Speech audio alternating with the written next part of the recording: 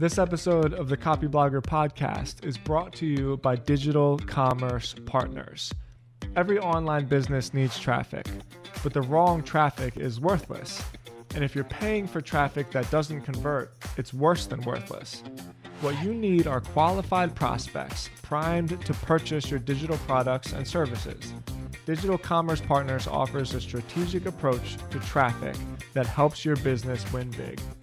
Since 2006, Copyblogger founder Brian Clark has been teaching creative content marketing and effective SEO.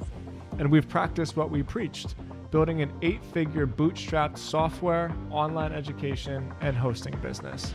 Now, you're the one with the great digital products, maybe an online course, virtual community, or a SaaS product. And you've got a tried and true sales funnel that converts the right people into customers. Well, it's time to fill that funnel. Not with any old traffic. You need your type of people.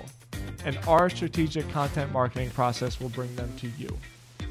New customers are the lifeblood of your digital business, and yet it's the quality of your products and services that will ultimately determine your level of success. With digital commerce as your partner, the return on investment will be clear. Your existing offers will be more profitable, and you can focus on developing new products and growing your brand. We build profitable digital commerce products and businesses for ourselves and those we work with. For us, providing content marketing and SEO services to clients was the last step, not the first. As the agency production arm of content marketing pioneer Copyblogger, Digital Commerce Partners works with you to deliver the prospects you need to succeed. Let's explore how we can help your business win. To learn more, simply go to digitalcommerce.com. That's digitalcommerce.com. Hello, welcome to the Copyblogger podcast. My name is Tim Stoddart. Thank you so much for joining me. On this week's episode, I speak with Thomas Bevan. Thomas is a writer and a crypto enthusiast. So much of the crypto world is built around hype, FOMO, and excitement. Yet there is much unknown about how crypto will impact our world and our digital economies. Thomas writes a weekly article speculating what he thinks may happen and how these changes are going to affect those of us who live in the creator economy. Thomas makes a great comparison of this decade to the Roaring '20s. There are many similarities. In the Roaring '20s, and by that I mean the 1920s, the United States was on the back end of the Spanish flu pandemic and was on the tail end of World War I. As a partial result, we found ourselves in a rebellious new decade where art, finances, and capital were permeating through the entire society. In our conversation, Thomas and I speak about the similarities and how crypto could lead to a similar decade, which he calls the Soaring '20s. History doesn't repeat itself, but it does rhyme. Please enjoy this wide-ranging conversation with Thomas Bevan. Tom, welcome to the podcast. Thank you so much for joining me. I am really looking forward to our conversation. Yeah, thanks for having me, mate. Yeah, I start every episode with the same question. The background photo of your Twitter bio. Tell me what it is and what it means to you. Right, let me think. The background. But no, this is a good one. If you'd have asked me a little while ago, it was just some generic thing. It'd have been a terrible answer. But just by a stroke of good fortune, my background photo is it's an NFT that my friend Craig made and very kindly gave to me. And it's an NFT of Paris, of the Eiffel Tower, and it's made out of binary, so zeros, X's. And what it is in one of my essays when I was talking about NFTs and art and the future, I was comparing the present moment to the 1920s. And I said that, in the 1920s, the lost generation where they hung out and created was Paris. And I said that today, our Paris is the internet. So it's a picture of that.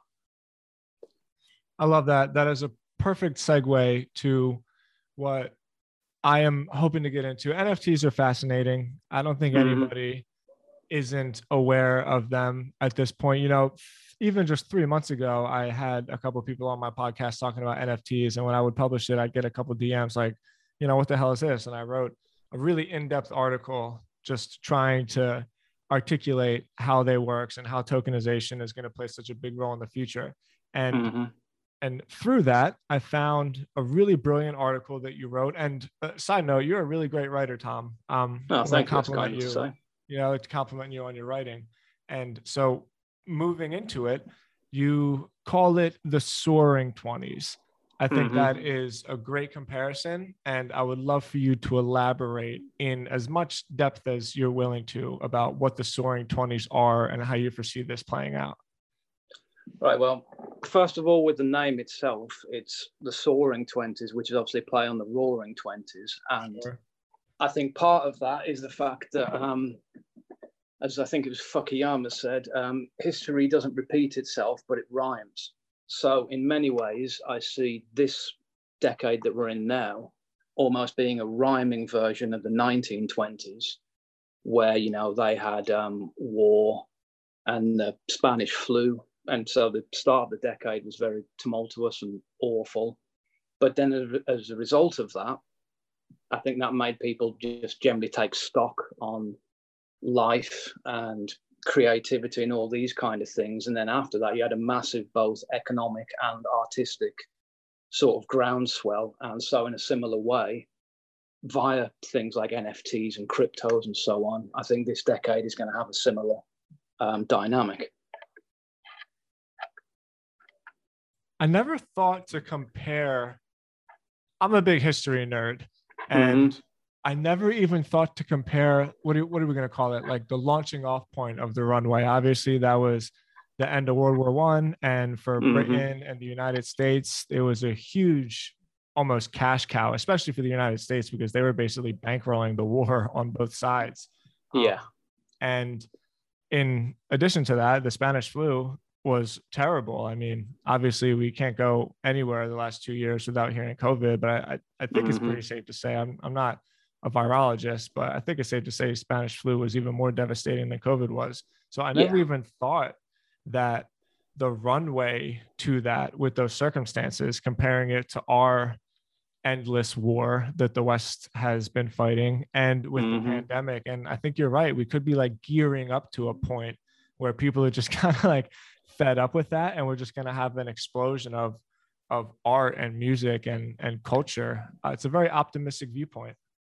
Yeah, I mean, that's the way I see it. And I suppose you could kind of temper the optimism by saying that I don't think it will be sort of universal in the way that it used to be before, certainly in the 20th century, because, you know, the way that art and certainly film, music, those kind of things worked is they were very centralized, which makes something have a very more like a mass appeal and a very wider market. Whereas I think, although you're going to have a lot of artistic energy, I think it's much more decentralized, not only because of the tech, because generally because of just the way the world is now. I mean, one of the things of the COVID situation I noticed is that in the sort of traditional mainstream sense, just celebrity's pretty much gone away as a concept.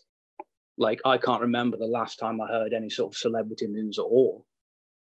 And so because of that, I think people have moved to their various sort of niches, their various little patchworks, and it's sort of from that all this artistic energy is going to come. Wow. What an insight. So we agree. I love talking about blockchain and NFTs and crypto because a lot of people think of them as all the same thing. And I suppose in a way they are, but they're all going to have really different effects on culture. And I see art and I see NFTs and I keep hearing this word decentralized. And from a technical standpoint, that's true because there's nobody in charge of the blockchain. I suppose I want to challenge that notion because what I see happening is all it allows for is an even more accelerated rate of the Pareto principle, basically. 20% of the people are going to own 80% of the resources. And from that standpoint, I fear that blockchain is going to be even more centralized because deregulation is essentially what it is that like forces decentralization. So I think about that a lot, and maybe I'm trying to make a point or make a counter argument, but more so I want to hear how that like bounces off of you, where you have this vision of just total decentralized artwork and niches and like long tail clicks. Mm-hmm.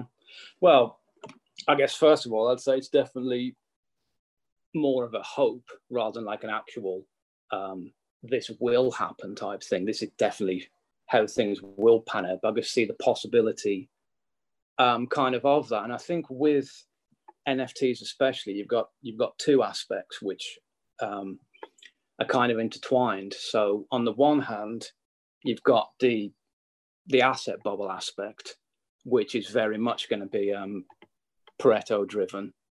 And I think that's the thing that gets the attention at the moment.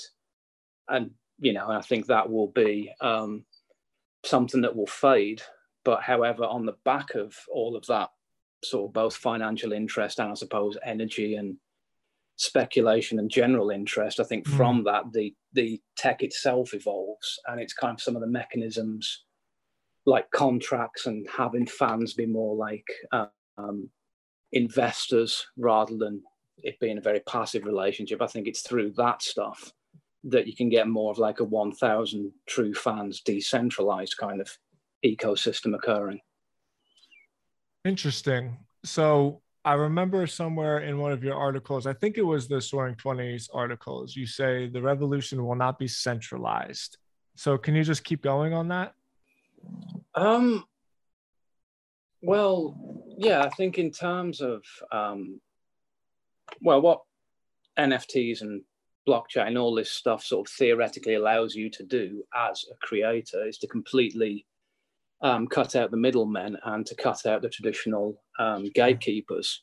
Yeah. And that is the, like, not necessarily financially, I guess we're kind of crossing terminologies here, but in terms of actual cultural production, those are the centralizing forces. There's like 5 publishing houses, there's maybe half a dozen major studios, everything's a subsidiary of Disney effectively. And all these massively centralized, cultural forces, what all this stuff allows you to do is to just completely sidestep that. And because that means that you're actually managing to capture the vast majority of the value that you earn from what you produce, that means that numbers wise, you need nowhere near the same amount of audience to actually make a living. And it's through that it becomes these decentralized hubs. I totally agree with that standpoint. The way I think of it, I don't know why this is the analogy that always comes into my mind, but I think of internal combustion engines. And when you burn fuel in that way, so much of the actual energy is lost. That energy isn't actually converted into work. And when I think of it, for some reason, I don't know, that analogy and that visualization always pops up in my head. I see what we have going on with even Web 2.0, and I just see all of this exhaust in the creative talent pool, right? And there's just so much fuel in that exhaust that just kind of evaporates into like the nothingness, right? Yeah, that's absolutely it.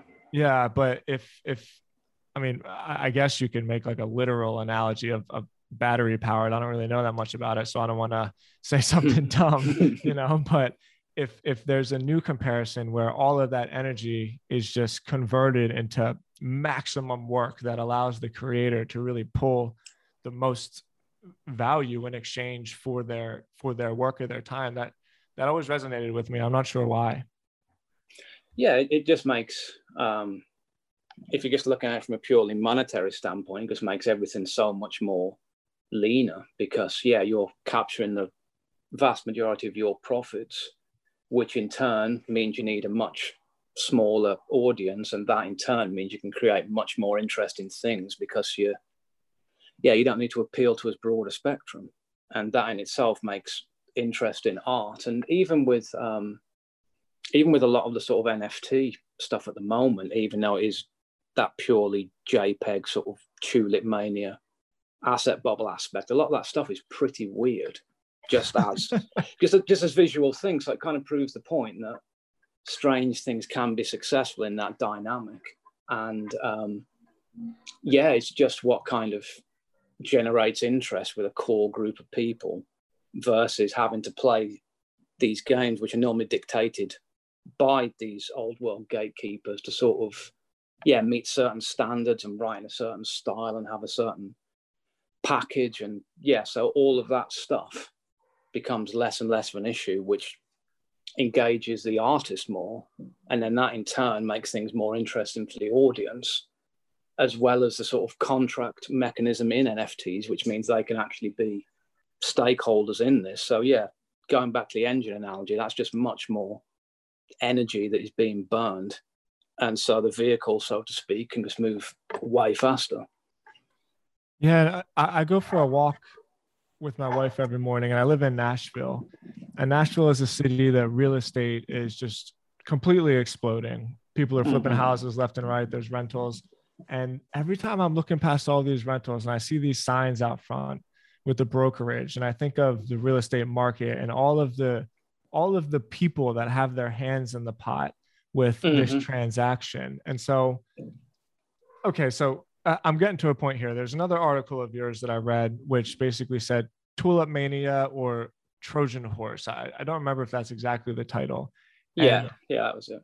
Yeah, and what you did is you saw this asset grab, and clearly there's some direct analogies to the Tulip Mania craze. I think it was what in Denmark, maybe. It was Holland, Amsterdam in Dutch. The 17th century. Yeah, it was like 16, whatever it was. And I love how you put in the comparison that maybe this current craze isn't actually, I mean, it's an asset bubble, but more than that, maybe it's just the thing that is introducing how blockchain and smart contracts can work. And it's introducing that into like the public lexicon. And so now, like what I was going with my walk is I look at all these houses and I look at all these for sale signs on the front yard. And I think to myself, how many of these homeowners are looking at how these silly JPEGs are being transacted upon and think, okay, there's like 4 or 5 different people in the way of me selling my house to a buyer. And why is it that you can't put a token onto your house and then just transact directly through the blockchain and skip all the middlemen? So that analogy of like getting the most energy out of your work, I think you're right, where this is a Trojan horse more so than a bubble, where this NFT craze is actually introducing all of the different ways that our culture is going to be interrupted basically by this tech.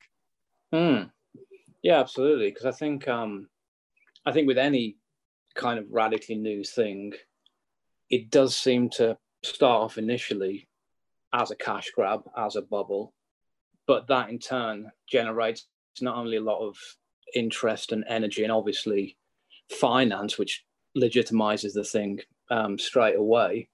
It also sort of normalizes it to a degree, makes it a legitimate thing.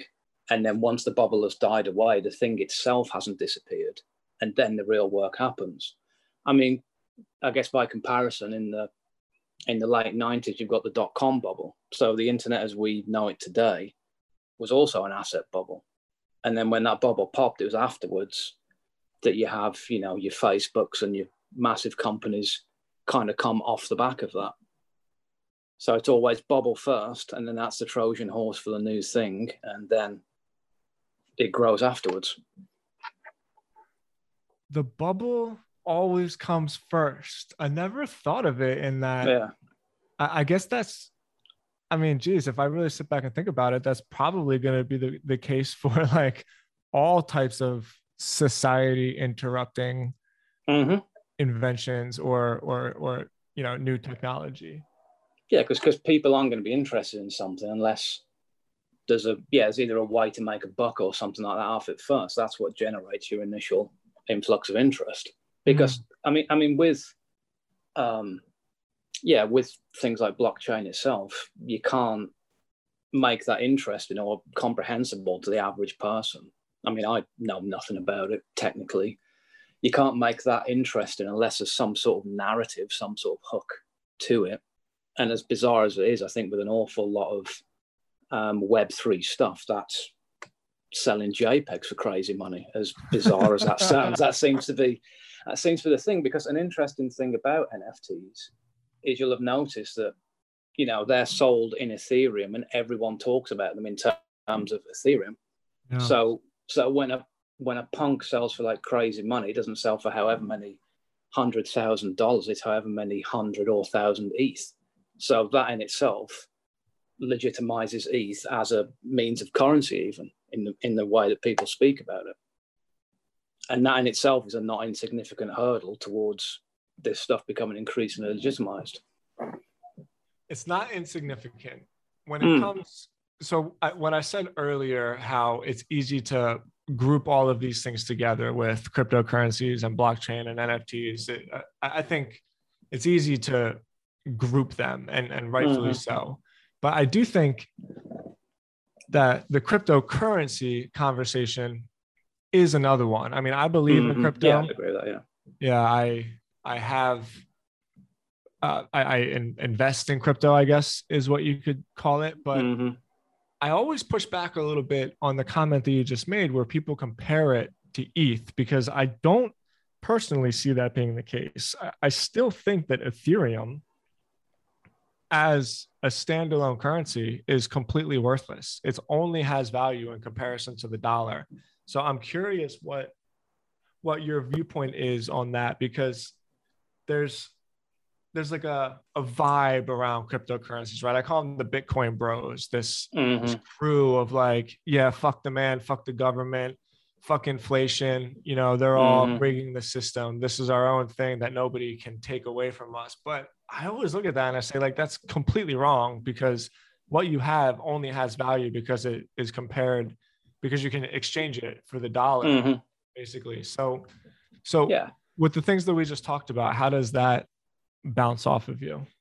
Yeah, I mean, that's very true. It's not whether the thing is any good or not. It's just that in the example I made, it's like people are speaking in these terms now. Like the kind of it leads you towards understanding it, which in turn helps to legitimize the whole thing. It's almost like people are speaking more of that language now, if you like, which is a step. So it's more to do with that. Really, just yeah, it seems to be part of the process of moving these things along. And again, like I say, it seems to take the ability to make money in a, you know, massive returns asset bubble kind of way that gets people on board in that Trojan horse fashion with the whole project, if you like.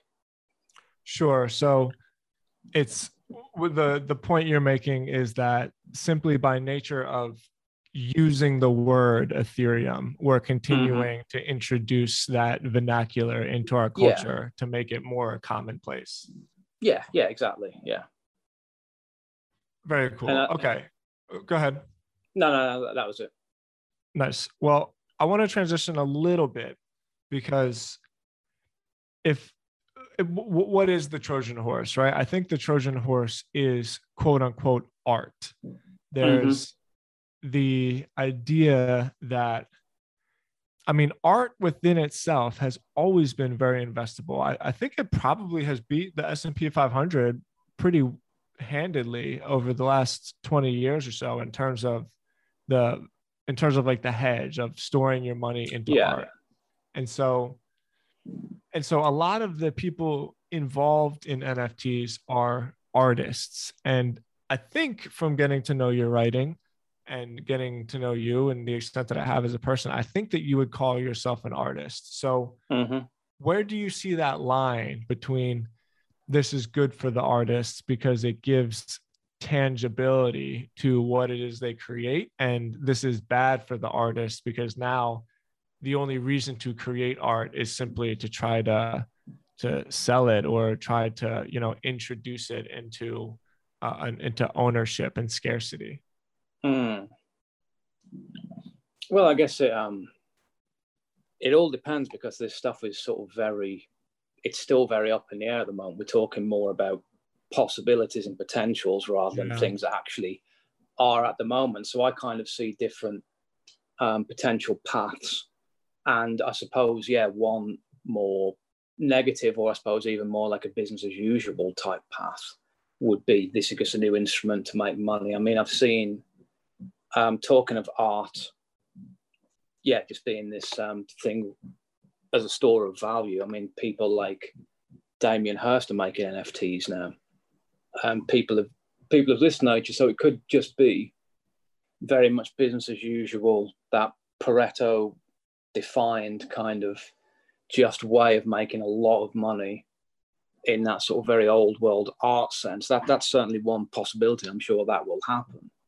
But there's something within the actual nature of the contracts that come with NFTs, which means you can make fans much more participants and almost much more investors in the company of you. And that's the thing that's potentially transformative, because like I said, that completely upends the traditional art world, whatever medium, whether it be film, music, literature, paint, that completely upends the whole way of doing business. And that's the real revolutionary aspect of it, potentially, if it goes that way. Could you explain how that would be the case to somebody that hears you say, okay, fans now become investors? That's a great way to put it, but I think it would be difficult for someone to compare that to what it means to be a fan, a follower, basically. We're talking about followers versus investors. So could you just explain that a bit? Well, I guess by way of example, let's say, you're kind of really, really into music, and you're really into it at that sort of underground level of always finding new bands. You're really kind of plugged into various music scenes and that kind of thing. Well, what would have happened, say 20 years ago, or even just a couple of years ago, is you would go to these gigs, you'd find these bands, you'd know that they're really good, you'd know that they're these sort of unsung, undiscovered people who are clearly going to be huge in the future. And so, you just go to the gigs, you'd enjoy it, you'd buy the CD, and then the band would become massive, and you as a fan would become increasingly sort of distant from them and sort of disenfranchised from them. And as they got bigger, you would probably end up liking them less and less. Like, it's that typical hipster phenomenon of, I preferred them when they were underground, that kind of thing. So that's the old example. Whereas if someone's distributing music through NFTs, let's say, you might find that same artist, they release a record as an NFT, you're able to buy one of these tokens. But as you buying that, you actually become an investor, because there's something written into the contract, which means that you get 1% of all future royalties off that record. And then the band become massive. And that means both personally and financially, you're far more invested in them. You want them to succeed, because that benefits you, and that makes you, being a hardcore fan who's sort of really plugged into various underground music scenes, both sort of financially and personally rewarding. And just mechanisms like that have just never existed until pretty much this moment. And that's just completely paradigm changing. It's certainly paradigm changing. I also worry a bit about Seth Godin. It's a guy that I follow really closely. Mm-hmm. He's a great writer, and he wrote what I thought was just super insightful. And it was months ago, even before people truly understood the investing / contract qualities that come with NFTs.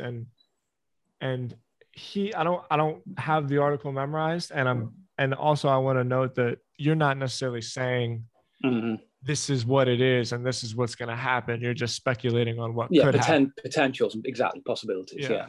And I appreciate that, because way too many people on Twitter get followings by just saying ridiculously dumb shit as it's fact without saying, and just blanket as well. Yeah. Yeah.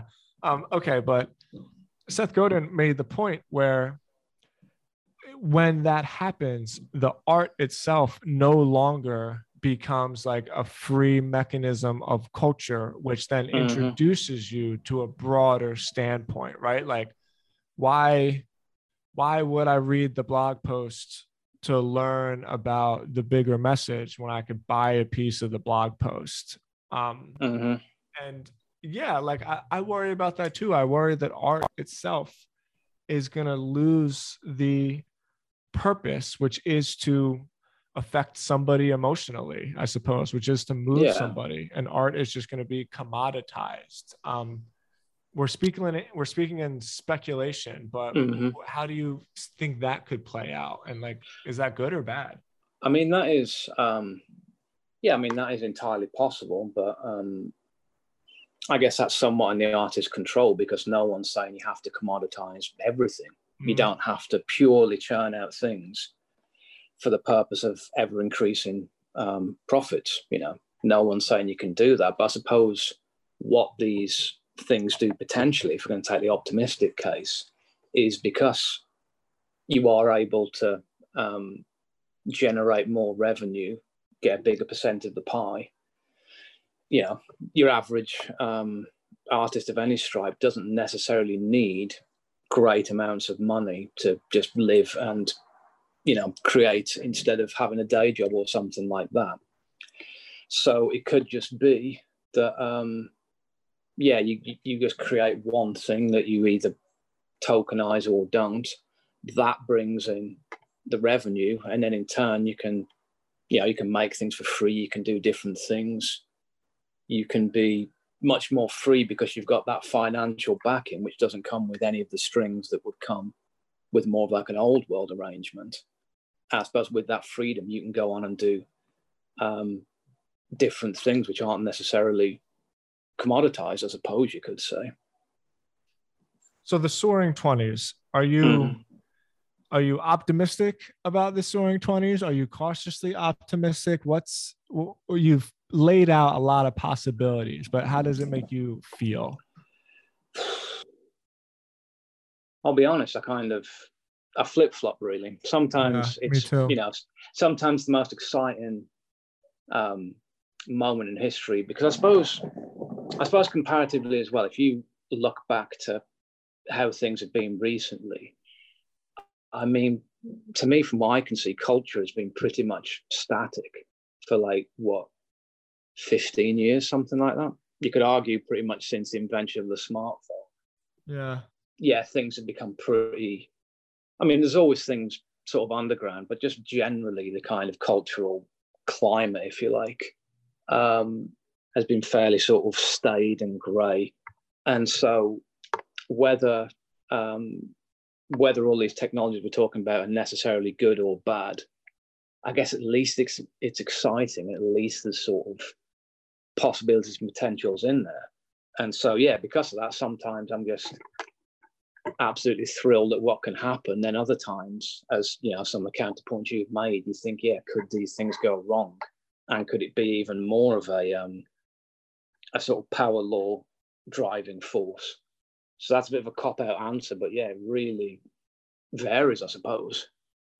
I feel exactly the same way. And thank you for being honest. Again, maybe I just have maybe I'm just arrogant and have like a chip on my shoulder, but I get annoyed by just the blind optimism that you see sometimes, because one, it's just nobody knows what's going to happen. And I think that's ridiculous. But two, it's silly to ignore some of the truly, truly obvious and glaring potential pitfalls. Yeah, but on the same absolutely, time, yeah, but at the same time, it's like, wow, you know, sometimes I just sit back for a second, I think about all of it, and I'm like, wow, like what a world we could build, you know, like what a potential tool to create like harmonious relationships with people that have shared interest in exchanging assets, right? And so I totally agree with you with the stagnation of culture. Like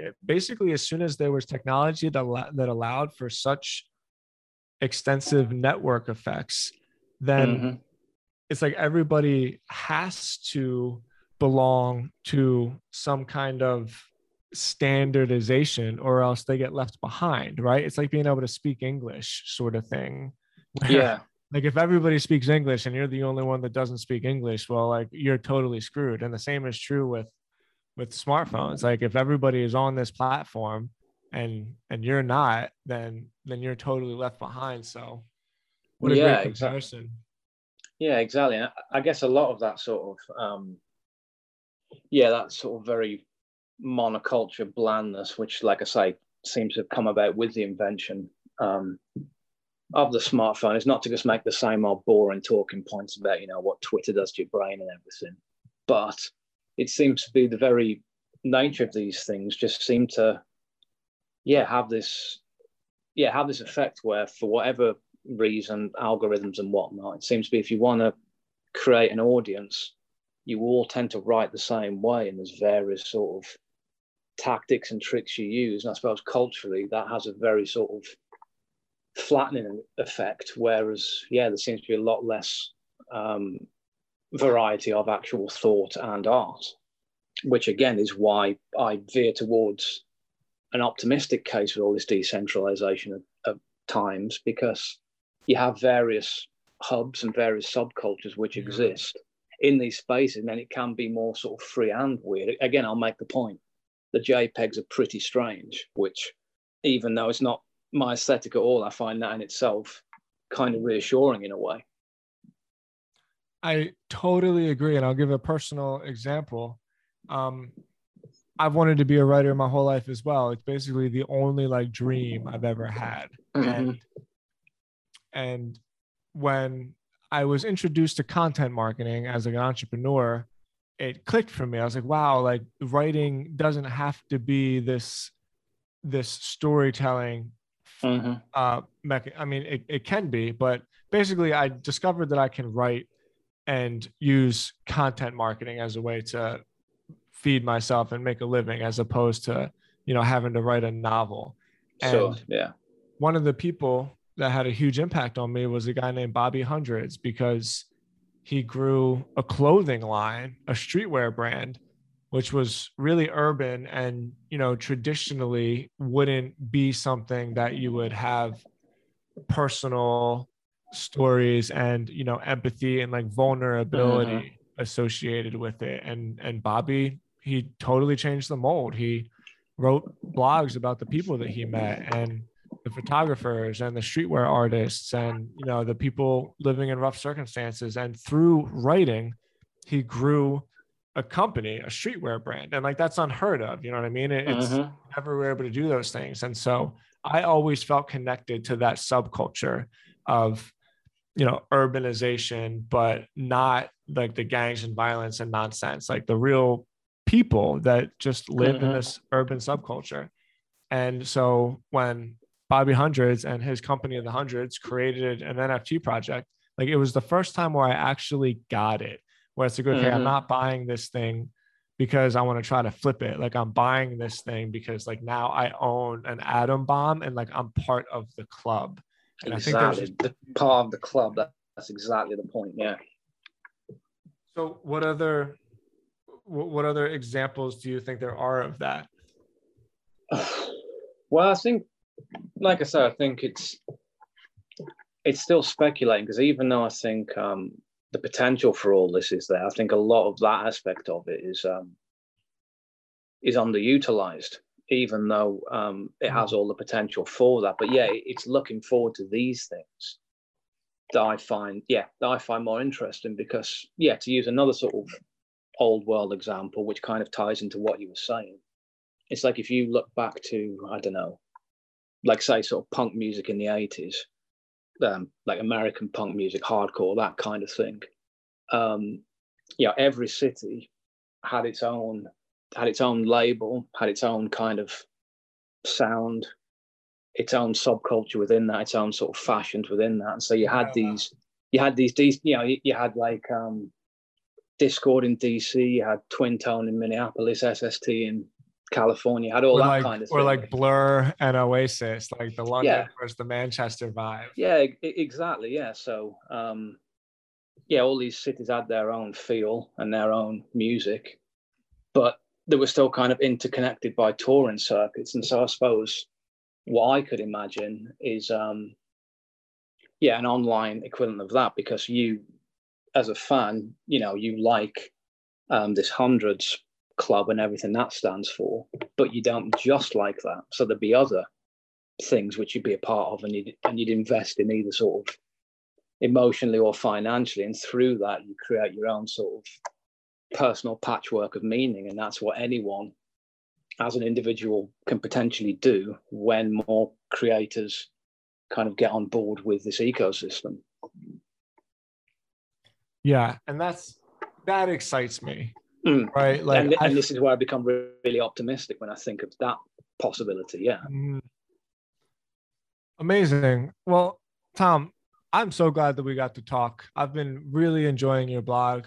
You and I have kind of shot the shit through Twitter a little bit the last couple of weeks, and I just enjoy your vibe and I enjoy the work you do. Thank you so much for coming on my show. Yeah, it's a pleasure, mate. Thank you.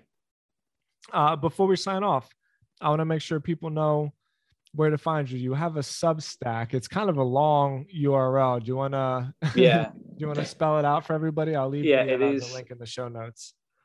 It is Thomas J. Bevan, which is BEVAN.substack.com. Excellent. And the blog is called The Commonplace. I highly recommend everybody read it. It's very insightful, and it's a practical viewpoint of what could happen and like where we could go in the future. So, Tom, like I said, I really enjoy your writing, and thank you so much for coming on my show, man. I hope we get to hang out. Thank you very much, Tim. Yeah, absolutely. Cheers. Thanks, Tim. All right, brother. See you later.